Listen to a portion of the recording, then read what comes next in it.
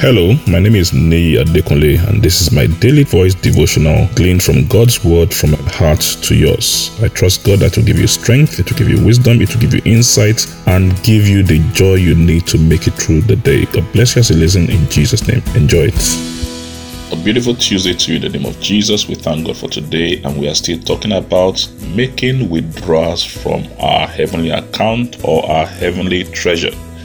We have learned how to make investments.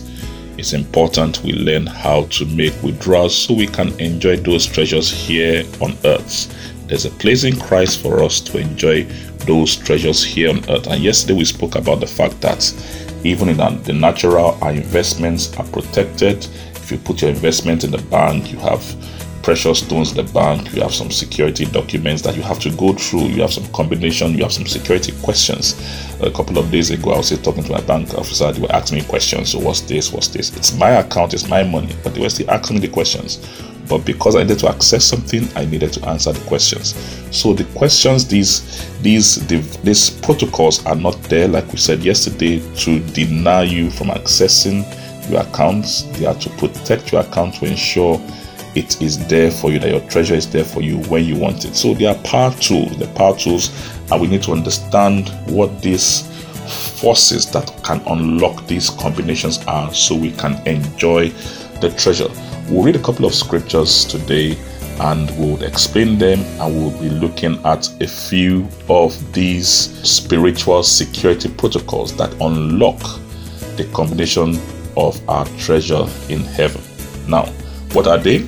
Hebrews chapter 6 verse 12, Hebrews 6 verse 12 in the Revised Standard Version says, "So that you may not be sluggish, but imitators of those who through faith and patience inherit the promise." I'll take that again. Hebrews 6 verse 12 in the Revised Standard Version, "So that you will not be sluggish, but imitators of those who through faith and patience inherit the promise." Isaiah chapter 12 and verse 3 in the Revised Standard Version too. Isaiah 12 verse 3 in the Revised Standard Version says, "With joy will you draw water from the wells of salvation. With joy you will draw water from the wells of salvation." Then Galatians chapter 5 verse 6.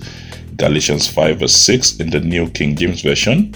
It says, "For in Christ Jesus neither circumcision or uncircumcision avails anything, but faith working through love." Faith working through love. And finally, we'll read Romans chapter 5 and verse 5. Romans 5 and verse 5 in the New King James Version. "Now, hope does not disappoint, because the love of God has been poured out in our hearts by the Holy Spirit who was given to us." In these four scriptures, we see some of the combination that open the locks of heaven, that open the treasures of heaven.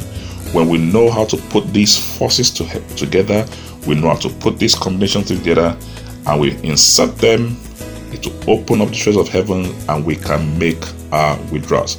The first one he spoke about is faith. The second one is patience. The third one is joy. The fourth one is love.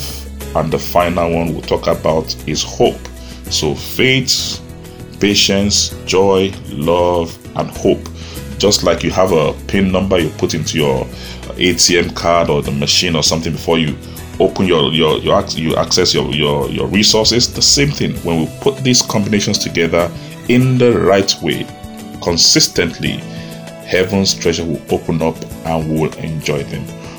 Throughout this week, we'll be talking about these few forces and how to put them together so we can enjoy them. I pray God will give us wisdom to apply the same in Jesus' name. God bless you. Enjoy the rest of your day.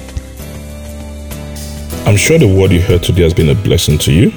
The way we maximize God's word, the effect of God's word in our life, is by putting it into practice and by sharing it with others. Please ensure you put this into practice and please share it with others. And I trust God that the full benefit of the word will be seen in your life in Jesus' name. Thank you very much and have a wonderful day.